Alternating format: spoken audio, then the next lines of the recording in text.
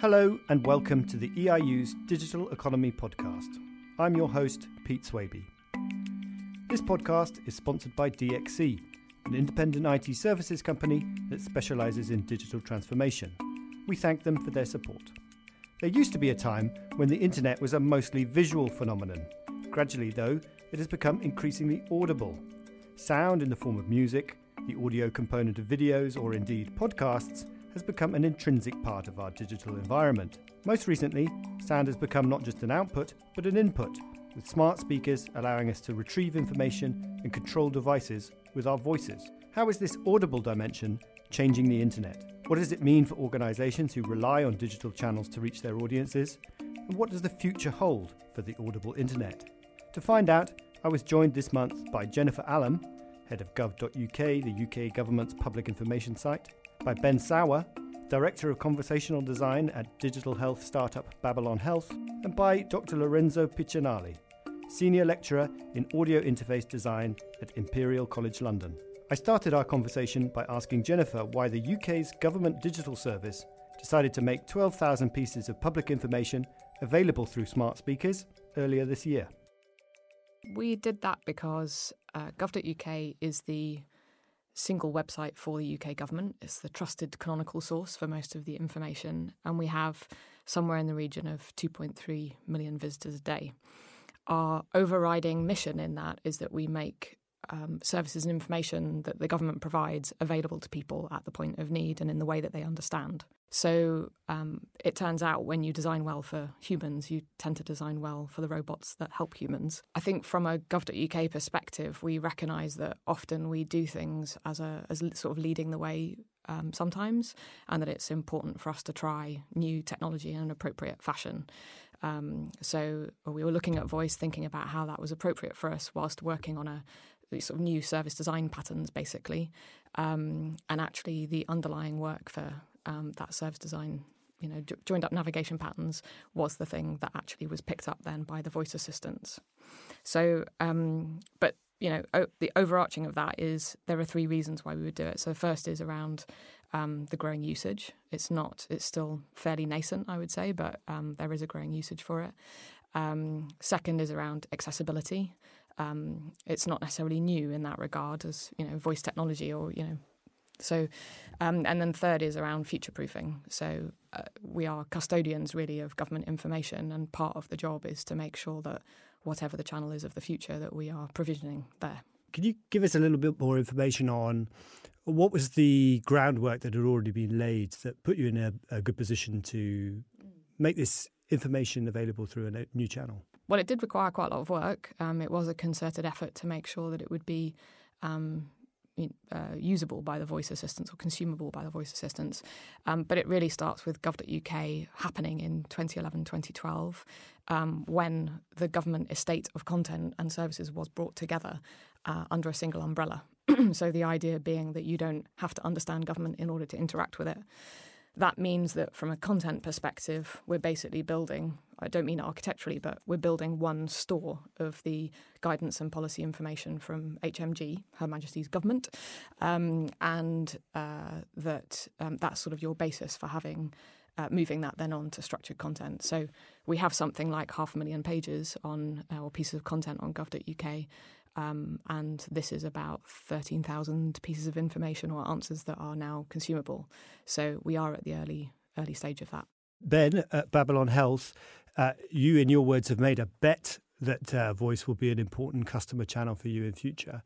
Why is that? And why in particular do you feel that healthcare information and healthcare-related services are appropriate for voice channels? So I should probably start by saying that Babylon's mission is to make healthcare more affordable and accessible across the world. So when we see the emergence and the popularity of voice interfaces and how accessible they are to people with mobility issues or even literacy, if you think even really broadly about what accessibility means, then actually voice is really the most accessible means of input and output that we have. And for many decades now, we've been working the way that computers want us to work. And now we have a semi-reliable channel which works the way that we've been working for tens, possibly hundreds of thousands of years. I think the other thing about it is that it feels more personal, it feels more intimate, which is very appropriate to healthcare. You can potentially feel a bit more cared for and develop a bit more of a trust with it eventually than you could with a screen interaction. But there's a long way to go to earn that trust, and that's one of the things we're working on. Right. And you do indeed say that it's a bet. You don't think this is a dead cert, or are you quietly confident that this is going to be a big channel for you? I think given that it is the fastest growing piece of technology in history, smart speakers, even faster than smartphones, I think it's a safe bet to say that the behaviours have changed enough such that many people will expect services to be accessible by voice by default. At the moment, we don't see that expectation. We see people using smart speakers for fairly kind of short, concise interactions, when's the next bank holiday, perhaps, to speak of Jen's content. But in future, we will see more complex interactions, and we're pretty sure about that. It's just there's quite a lot of work to get there. So one of the relatively unique things about smart speakers is, unlike, let's say, the web before it, which was anyone could publish a website and expect to reach their audience, everything in smart speakers so far, at least, is mediated by one of the big tech companies, most likely Google or Amazon. How does that affect the way you approach innovation? Does it change the way the risks you take or the decisions you might take about where to go next with your interfaces? Yes, absolutely, because we're dependent on them for how that interaction with the customer works to a large degree. And you can see some quite big differences between the platforms in how they allow people to discover what's possible or how to connect to third parties. It's very tightly under their control. And I think one of the reasons for that is that it reflects on them much more than previous platforms. If something breaks or if it fails, then a consumer or a user might feel some feelings towards an Amazon or a Google in a way that's perhaps a bit stronger than you would if you were just using a website through, let's say, a web browser or your computer. So there's good reasons for them to be more particular about how we use those and how third parties will utilize them. But obviously that's also an enabler as well, right? So you see with Amazon that they are doing more and more every week even to try and make services more accessible and to figure out how we will discover things using them. So they're doing an awful lot of work to kind of open that up and make it easier.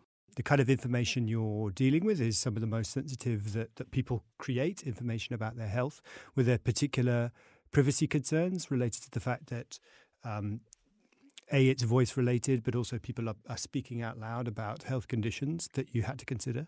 So Amazon in particular are only just starting to comply with some of the regulatory frameworks around the world that will allow for truly private, secure conversations. I mean private and secure in the sense that that data is not stored necessarily with them or complies to certain regulations like HIPAA in the US. From our point of view, we're incredibly concerned about getting that right and making sure that the data is stored in the right way. We're very, very careful about that on our platform. But to talk about consumer behavior, actually, we sort of find somewhat that it's the opposite, that actually people feel quite surprisingly free to talk about very personal health issues and ask questions of, let's say, Google Assistant about their conditions. The challenge comes when you pair that to identifiable information. So at the moment, a platform knowing that somebody was asking about, let's say, the symptoms of malaria, they don't know who that is. They know somebody said it. So when you pair those two things together and then an individual has a particular condition, that tends to be quite a challenge for privacy regulation. Do you think that people are more likely to confide in a machine than a doctor, for example? We are seeing some evidence for that, yes, particularly with things that you might feel sensitive about, like your mental health, or things that you would rather interact with somebody that you don't know. So let's say you had a long history with a GP.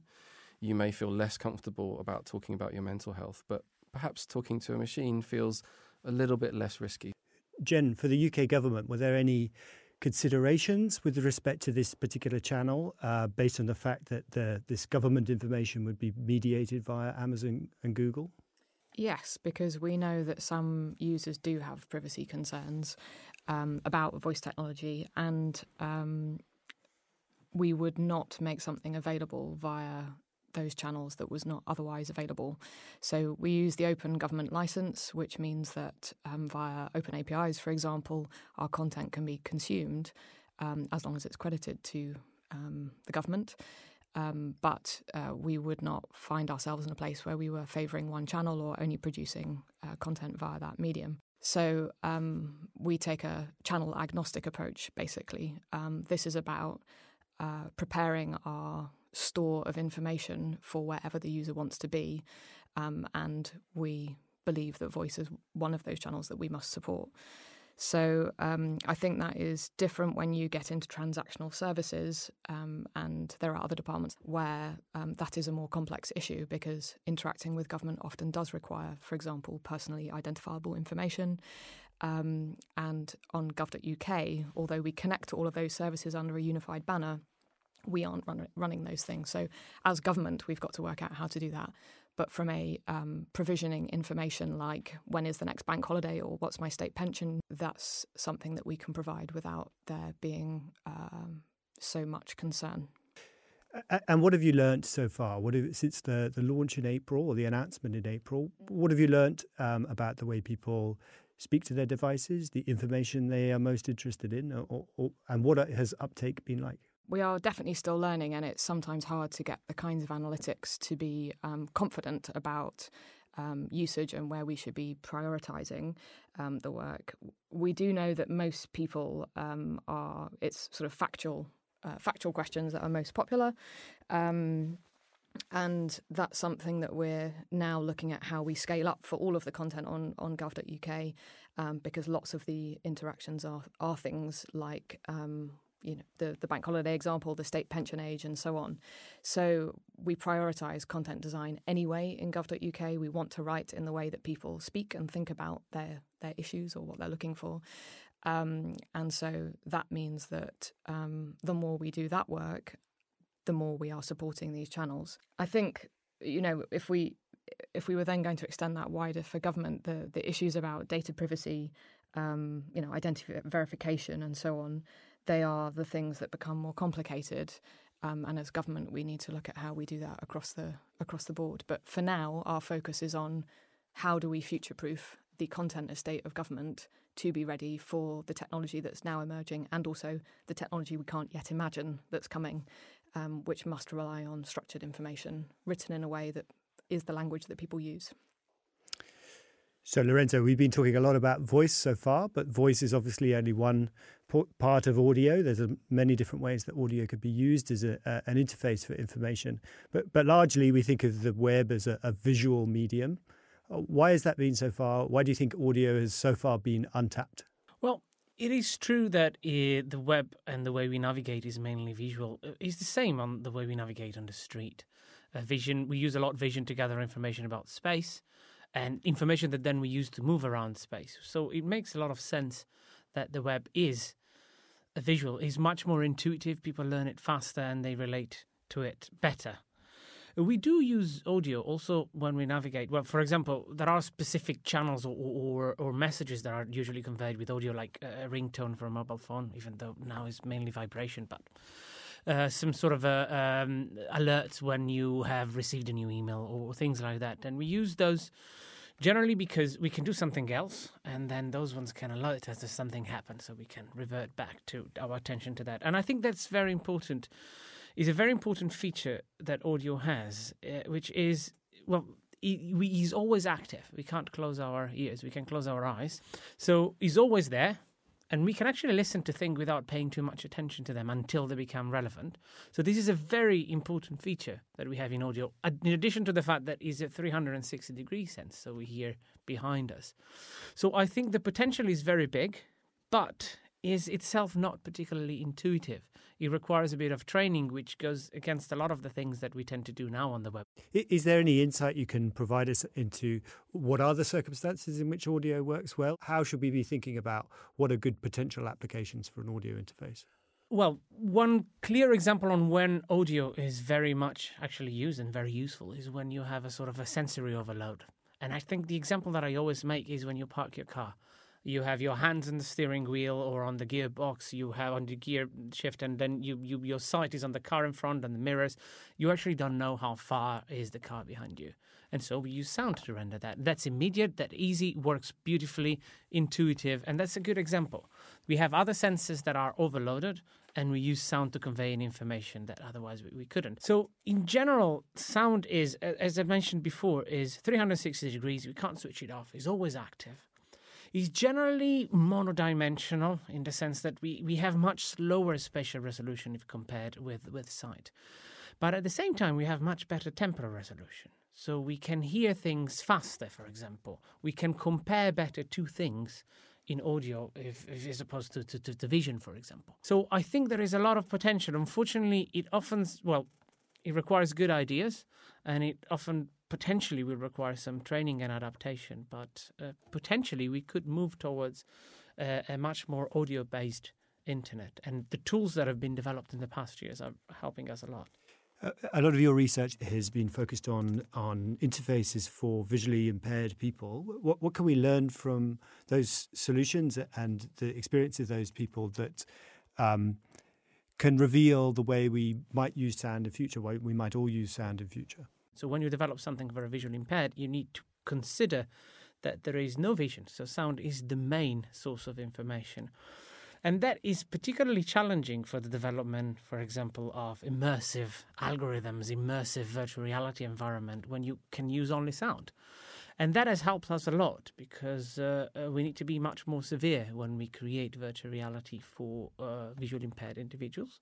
And this can help us also understanding how to better create acoustic virtual reality for sighted individuals, which is very interesting. Ben, you specialize in conversation and voice user interface design. What are the basics of voice and conversation user interface design that differ from conventional visual interface design? I think the main thing to know is that conversation is unbounded, right? People can say anything. So the way in which you go about design tends to change radically. You can exert far less control over that interaction. When you design a screen, you can mostly dictate exactly what the options are. So what we do in voice design is spend a lot of time trying to keep the conversation on track, dealing with errors or unexpected things. I liken screen interactions to a bridge in the sense that it's very solid. You have handrails on the sides and you can know exactly where you're going. I liken a voice interaction to something a bit more like a tightrope. It's wobbly. It can break very easily. You know, if somebody comes into the room and starts speaking, our audio environment is very chaotic compared to using a screen. So it breaks very easily, and that's why I say it's a tightrope. It's wobbly, easy to fall off. And so really our job is to kind of widen that tightrope, make it a bit firmer, a bit easier to walk across. Of course, voice interfaces aren't brand new. Most of us have got an experience of calling up a call center and getting an automated voice interface there. They've got to be among some of the least popular technologies ever devised. But of course, in recent years, we've seen considerable advances in voice recognition thanks to machine learning and AI. What impact are those having on what is possible in a voice interface? Yeah, there's huge advances going on. I think it's important to recognise why they're traditionally been so broken for people. And again, it comes back to that idea that, you know, we've been speaking to each other for hundreds of thousands of years. And when voice interfaces didn't work well, for example, over a phone system, it breaks our expectations about how conversation should work. And so now that those technologies are able to recognise the words with much higher levels of reliability and continue to improve on that, because the big platforms are improving their speech recognition all the time, and hopefully making it much more accessible to different accents and in different languages. So that growth is continuing. What is not necessarily being solved quickly is the fundamentals of intelligence. So I think, you know, getting these conversations right, we're really just creating smart fakes at the moment. We're not really replicating true intelligence in any meaningful sense. However, there are obviously advantages. Google and Amazon continue to surprise me with what they're doing. Lorenzo, in a talk of yours I watched, you made the observation that often when you see visions of the future, it's people wandering around with virtual reality headsets over their eyes, which I think we could be, well, touch wood, fairly confident is not realistically going to happen. But in fact, instead, most of us walk around with headphones in our ears. It's much more plausible that audio could be the dimension or the platform for augmented reality. Do you think we've got the sort of device infrastructure in place already to have a much more audible internet, or do you think new devices and new interfaces, new physical interfaces are required to make it happen? I actually have students that come at uni with headphones on their neck, not even connected to a phone or an iPod. It's sort of a fashion statement. And this is very interesting from my point of view. Actually, in specific, I work on virtual reality on headphones. So I think in general, the technology is there. We still need to advance a bit. For example, from the audio point of view, headphones tend to be rather isolating. So people wearing headphones, they are isolated from the people around them. So this concept of augmented reality, of blending what is the sound that I reproduce through the headphones with what is the sound that comes from the environment, is very, very interesting, but it's still an unsolved challenge. At the same time, this whole discussion on smart speakers starts becoming extremely interesting, together with the whole side of the Internet of Things, sensors, smartwatches, and etc. In a house, we start having so many inputs and outputs in terms of smart devices that are in different positions. Speakers, sensors, motion sensors, microphones. So if we start looking at these in a more holistic manner and start being able, for example, to map whatever sensor you have in the environment, whatever transducer you have, and which direction does it go to, you could be able to, for example, create very complex soundscapes, like very complex virtual sound scenes with just the loudspeakers and smart things and the Alexa that you have around the house without having to calibrate a whole new system. Jennifer, gov.uk's mission, if I understand correctly, is to make the government information available in as many ways as possible and in ways that is useful for the people of the UK. What role do you see audio, whether it's smart speakers or whether some of the more emerging interfaces that we've been talking about, what role does it play in that? What role does it play in the UK government's online presence? Yeah, I think that's a really interesting question. And actually, I think it picks up on some of the privacy points as well, that over the 7 years or so that gov.uk has been live, I think we have seen a real change in user behaviour in that time, where although there are still significant and valid privacy concerns, people are increasingly, I think, willing to give up data about themselves in order to receive a more relevant, personalised, curated experience to them. And I can see how the interactions that are on a very narrow topic area, like booking a hair appointment, for example, we will get to a point pretty rapidly where you're not sure whether you're talking to a machine or to a human, because we have traded away enough in order to get that experience back. And it would seem that on a day-to-day basis, most people are becoming increasingly comfortable with that. So I think from a gov.uk perspective, we still have to take the same principles of accessibility, trust in government communications, but we don't have to be concerned with the numbers of visits to our website. We don't have to operate behind a paywall. We're not reliant on advertising revenue. So actually, it's about being where the user is. And for me, that is a continuation of work from the very beginning about, a user searches for something in a search engine, and we were populating the answers there years ago, and making the right sort of design decisions where we are appropriately experimenting with this kind of technology and others, so that we are being where the user is. Putting you on the spot for a moment, if our listener is someone from an organisation who is prompted by this to think, okay, well, we need to be thinking more seriously about audio interfaces. We have a number of services and information services we could provide. Mm-hmm. What should they do tomorrow? What is the first step that they could take to put them down this road? Well, that's a really good question. So I suppose the first step is, do you have your information, whatever it is you want to be sharing, in the right architectural setup that it is you're going to be able to then do the work to make it consumable. So that can be via open APIs, that can be via using things like schema.org. It depends the kind of, what sort of channels you want to suit, I guess. But underneath all of that, I think I would say you have to make the investment in producing your content or services in the way that people understand them. That is essential if we're going to be, booking restaurants or doing your tax return via voice or something like that. It will have to be in the language that people use. So if you invest in content design and you invest in then structuring that information, and those two things can sit together very well, then actually you're going a long way to anticipating whatever the technology is. One of the things we've been discovering at Babylon is that it's probably better to design your content voice first. So at Babylon, we've been encouraging our doctors and our content producers to actually read out loud and maybe go home and do it because they don't feel comfortable doing it in the office.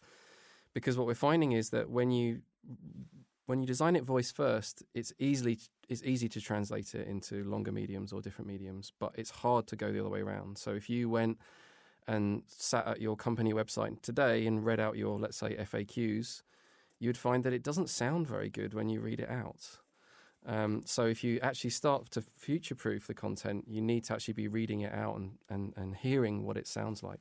And why would you say that is? Is it because when we write, it's too easy for us to add extra unnecessary words when we're typing, and when you speak, you have to be much more economical? I think there's a psychological effect where we just write more bureaucratically and more lengthily when we sit down in front of a screen and type. It's more natural when we speak. And yeah, I can't speak to why that is, but it's an observable effect. I think we would agree with that how we're starting to think about our publishing model in government is, how does it change if instead of providing the functionality where you do a mobile preview, the assumption being that you are going to be visiting a website, but instead we've begun to think about how do you put things in based on, say, read times or character length, or exactly taking the approach of, if someone only had 10 seconds, what are you going to be telling them? Then that would be the right way of starting to think about this progressive disclosure depending on the kind of channel that someone is consuming on. And I think that would be very good discipline for being concise and talking in human language. Great. To close, can I ask you, Lorenzo, what is your vision of the way we'll be interacting with the internet or digital information in, let's say, 10 years? I'm assuming audio will be a component, but maybe not. Well, I very well hope that in 10 years we will be able to blend perfectly what is a virtual sound with what is a real one. Before, Jennifer was mentioning that we are close to not being sure whether we are interacting with a real person or with a machine. And I think we will be there in 10 years of being able to reproduce a sound, and the person will not be able to say whether it's a real sound coming from the environment around them or is a sound that has been created virtually and doesn't exist in the environment. And so that will open up a lot more things. It will very much depend on how much people are going to use this technology. In the past 5 years, there have been companies creating hearing aids that are not for people with a hearing impairment. They are to enhance hearing, enhance audio. They haven't worked particularly well in the sense that they don't have a big uptake, also because it's very early technology. But I could very much see in 10 years people start using hearing aid not because they need to recover from a particular loss, but because it's an enhanced way of interacting with the environment.